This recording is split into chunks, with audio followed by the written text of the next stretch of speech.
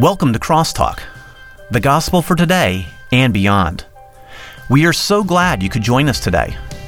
The Crosstalk podcast is in pursuit of growing in our understanding of the gospel and discovering what it means to transfer to the next generation. And now, here are your hosts, Charles and Daniel. Well, it is indeed good to be back with you. I know it's February, but I think it warrants saying a Happy New Year, even though January is past now. It's still kind of new. Yeah, absolutely. And we took a break, as is our custom over the last few years, to take January off just to kind of regather ourselves, think through what we want to do for the new season of Crosstalk. And we also hope everyone had a great holiday season. I know for my wife and I and our family, we did quite a bit of traveling. And then we got back in January. It's a good thing we took off. And then we had this whole week-long round of sickness that went through us, which was pretty rough. So, but we're back. And we're excited about this new season and what God has in store for us. And we'll hope you continue to join us each and every week. For this year, or for this season, we're going to start off kick off our season by talking about this concept and this idea of theology for doxology. Now, those are two words that just don't get used all the time. You know, theology may be more than doxology, or if we hear the word doxology, it's more to do with we're going to sing the doxology, and everybody knows what that is, right? And we sing it a cappella, and we always say amen afterwards. And that's kind of more of traditional. Or some people might think of liturgy. If you look up in the dictionary, it really gives this idea of a liturgical form of praise to God. But it's so much more than that, and we're going to build that out over the next few weeks and define that more. But I do think, kind of starting off with this new theme, we do need to set the tone. Why did we say theology for doxology? Well, quite simply, doxology is really the concept of words and really the concept of worship for God. So you could say the study of worship. You could say something along those lines. But then we say theology. We know that theology is this study of God. So we want our thoughts about God, what we believe about God and His Word, to dictate how we live a life of worship. And I'm already giving it away a little bit, but that's really where we're going. Something to look forward to. Today's start is just that. It's a start. I mean, doxa is the Greek word for glory, and logos is the Greek word for words. So glorious words. A lot of words about glory, and that we hope will lead to a lot of life for the glory of God. Yeah, so we define kind of why the theme. You know, we've talked about what is doxology, and again, we'll define that more and more. But if our theology should define our form of doxology, if you will, or our doxology, our worship, that's what we're talking about, really. Where do we start? And you and I had this discussion for probably about a month now. We've been kicking this idea around and just thinking through, where do we start with this? And obviously you want to define the terms, which we just did, to give you a little bit of idea. Again, we'll build that out more. But where do we even begin to even scratch away at this idea of a theology for doxology? Yeah, well, I think we address a question like, is God real? Yeah. Now, so before you go on, you're basically saying we start with God Himself. Yeah, that's right. Well, if we don't know what we're worshiping, if we don't know where we're going, then all of our talk is just that. It's just theoretical talk. But we want to talk a little bit about the reality of God. Is God real? Now, I think a lot of our folks listen and say, I can hear my brothers and sisters out there. Right. Well, of course God's real. I believe God's real. I don't have to have that discussion. It's a presumption or a presupposed idea, you know. Yeah. Yeah, and sometimes we need to question our presumptions. When I say that, I don't mean we question the reality of God so much as we question our presumptions. We presume things as so much so that we become presumptuous about what we do. It's very easy to be presumptuous about the whole issue of worship and the whole issue of God himself. We presume that what we've always believed is true, or that what we hold is right. Our notions are right. We'll talk about that a little bit more later. Especially if you grew up in it all your life. But, that's changing.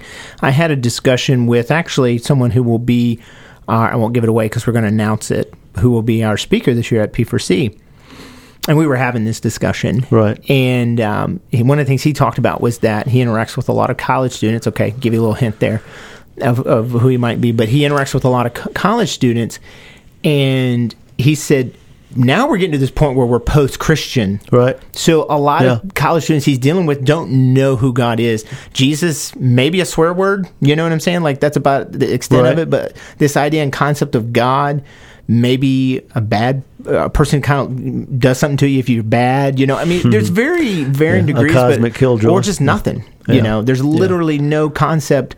So when they become Christians, this idea of worship is so foreign. But then I think we're dealing with the flip side of those who maybe most of people listening is we're just used to it. Right. So we need to question in order to renew our mind in the whole thing. thing. The old saying, familiarity breeds contempt. Yeah, absolutely. And it may not breed outward open contempt, but it can breed a sort of latent contempt, a laziness. A lack of honest to goodness reverence. So there's two aspects to this whole idea of, is God real? If you ask that question about non-believers, then obviously there are non-believers who believe that God is real. Some kind of God is real. Yeah. But there's a debate among those who are considered to be academics and thinkers about the reality of God. So his reality is much debated. It's much often rejected, that there is no God. There is no reason to believe in God. Well, and I also think in our political fervor that we see today, and we talked about this last year in our thinking series, but there's the difference between a Christian worldview and a biblical worldview, or a Judeo-Christian worldview and a biblical worldview. So there's this idea that there's this God, and he kind of tells us what to do, and if we do the right things, our life will be good, and we'll know great prosperity. Yeah. But a biblical worldview is so much different, and I think this aspect of, is God real, is a portion of that. It really is the starting point. I believe some people believe, going back to what you said just before that, a lot of people believe in karma. Right. They might not even call it that, but they believe, what goes around comes around. If you're good, one of the old musicals I love, it's a great movie. It's a delightful movie, and Julie Andrews sings, "Somewhere in my life, in my childhood, I must have done something good." It's coming around, karma. Right. And so we need to be aware of how easily concepts like that can take our thinking as far as unbelievers go. But as we as believers, the issue of the reality of God is important for me. It's important for you. It's important for our listeners who know Christ and are seeking to follow him. Not to assume things or presume things so much that we don't give them serious thought. We talked about thinking several weeks ago now, last year. But we need months. So we need to get to the reality of God. This question, is he real? Well, some thought. And we're going to broaden that. But it also kind of goes back to our title. We talked about theology for doxology, but we're really asking this overall question: does it matter? Right. So the fact that God is real, does it even matter that he's real? I don't see this person that we talk about, or this being that he doesn't seem at hand. Yeah. We'll talk about that some more in a moment. But. But I'm just saying, does it matter? That's why we have to ask this question, and for us as believers who hold to the faith. Yes. Well, if I'm not getting ahead of you, that leads us to some common notions of God. Are you talking about notions that are misconstrued, or just biblical, or not? If they're common notions, they're probably mistaken notions. Okay. Yeah. I'm seeing what you're saying. When it comes to God, if they're common, real but not personal, there's a God out there somewhere. People might not. It's the old clockmaker thing. That right. God's somewhere out there, threw it all out there, and maybe a big bang happened. But he's not interested in it personally. Maybe it was a toy he threw out there and played with. There are different variations of that. even among Christians, I grew up, I can remember my dad, someone using the term "the man upstairs," which is a movie term off the time. My dad just bristled at that. He said, "No, he's not the man upstairs," but that some grandfatherly type eternal figure out there that's a little bit wiser than I am. He's certainly smarter than me, but he's not. He's sovereign. He's not all powerful. Not omniscient, omnipresent, all these things. Yeah. If he were all powerful, he could make a rock. He couldn't pick it. Nope, that doesn't work. That kind of argument type thing. Powerful, but not too powerful. I mean, that's what the Greeks did. I think what we'd like to do and what we're talking about is we make God in our own image. There you go. Yeah, I mean, when that's essentially, and that's an accusation from academics, from unbelievers, that they'll say what man has done is he's created God. God didn't create man; man created God. So you're saying from the beginning we've created this God, and somehow this God is going to help us cope with life. It makes sense of life, and then therefore we can live it with some sense of purpose and meaning. Yeah, and if I'm not mistaken, that's a Richard Dawkins thing. Like he's totally. Yeah, as we toss these things around, I think what we'll see here as we have the discussion next time and so forth, we'll see we draw the bad side, the wrong side, to contrast it with the reason behind what we're talking about when we're talking about theology for doxology and what worship is all about. So it's interesting. I have a message coming up at our church. We've been filling a pulpit for a smaller church about 45 minutes to an hour from us that doesn't have a pastor. And I'm preaching on Isaac and that whole Abimelech and the Philistines and God multiplies. Yeah. And it's interesting throughout that entire thing, the providence of God and how even in the midst of Isaac's sin, other people's sin, of their resentment toward Isaac and God's blessing to him, God is still faithful. And I say that because I think often as Christians, the world creates their image. But I think we as Christians, from just a practical standpoint, we develop common notions of God that are just not biblical. Right. It's not just unbelievers who do that. And where I'm going with that is we, for instance, with the situation, you're looking at Scripture with Isaac, we can often think that somehow, because I sinned, and then I repented, I made right with God, he's just not going to bless me as much as he would have if I hadn't. Right. But we fail to realize that we are sinners, and he has forgiven us, and he will be faithful to the promise that he has made. And so therefore we don't understand God and then therefore apply it and live it and worship. Well, and that goes back to the reality issue for believers. Sometimes we just ought to ask ourselves, do you really believe in God? Does your life reflect that, indicate that you believe in God? I've shared this quote from my college days. There was a church that I knew about, and they had a motto in their church, and the motto was, "We practice daily what we believe, all the rest is just religious talk."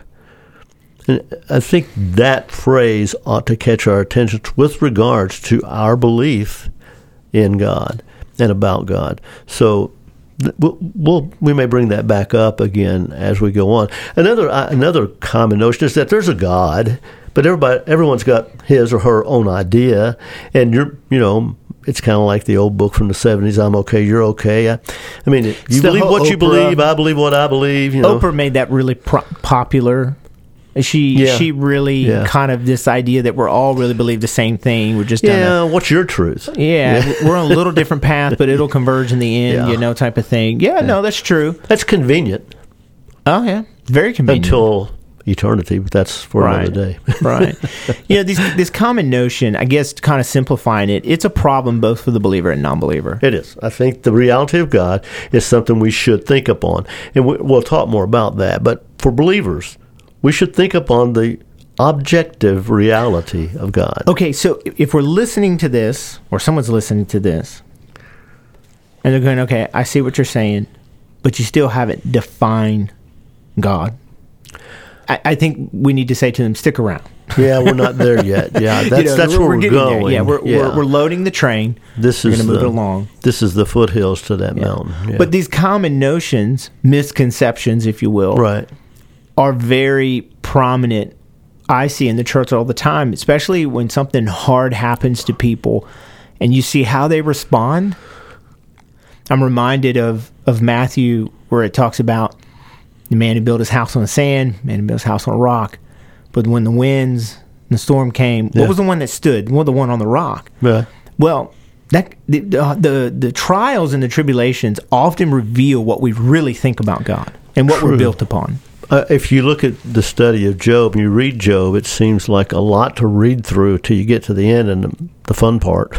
You're right. But Job had to admit he had some misconceptions, about God. In fact, he's kind of the archetype of someone going through struggle. Yeah, but not just struggles, but what they taught him about his view of God. Right. And he later says, he looked everywhere for God to speak, and then there was, he didn't get it, and he did get it after that. He got some things that he never got before.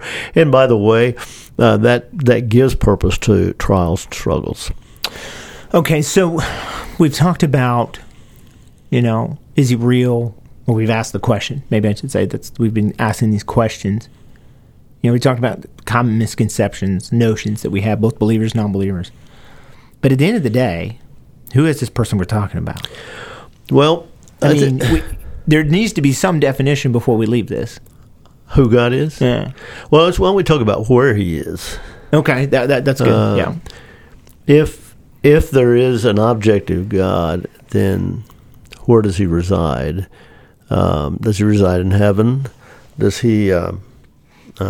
Can we just say, well, who knows where God is? I mean, I think if you're not attached to an objective truth like the Bible, then you might just say, well, who knows and who cares? Solomon made the statement, Lord, we built this temple for you, and your glory's filled it up here. The Shekinah glory filled it up, and in the Old Testament.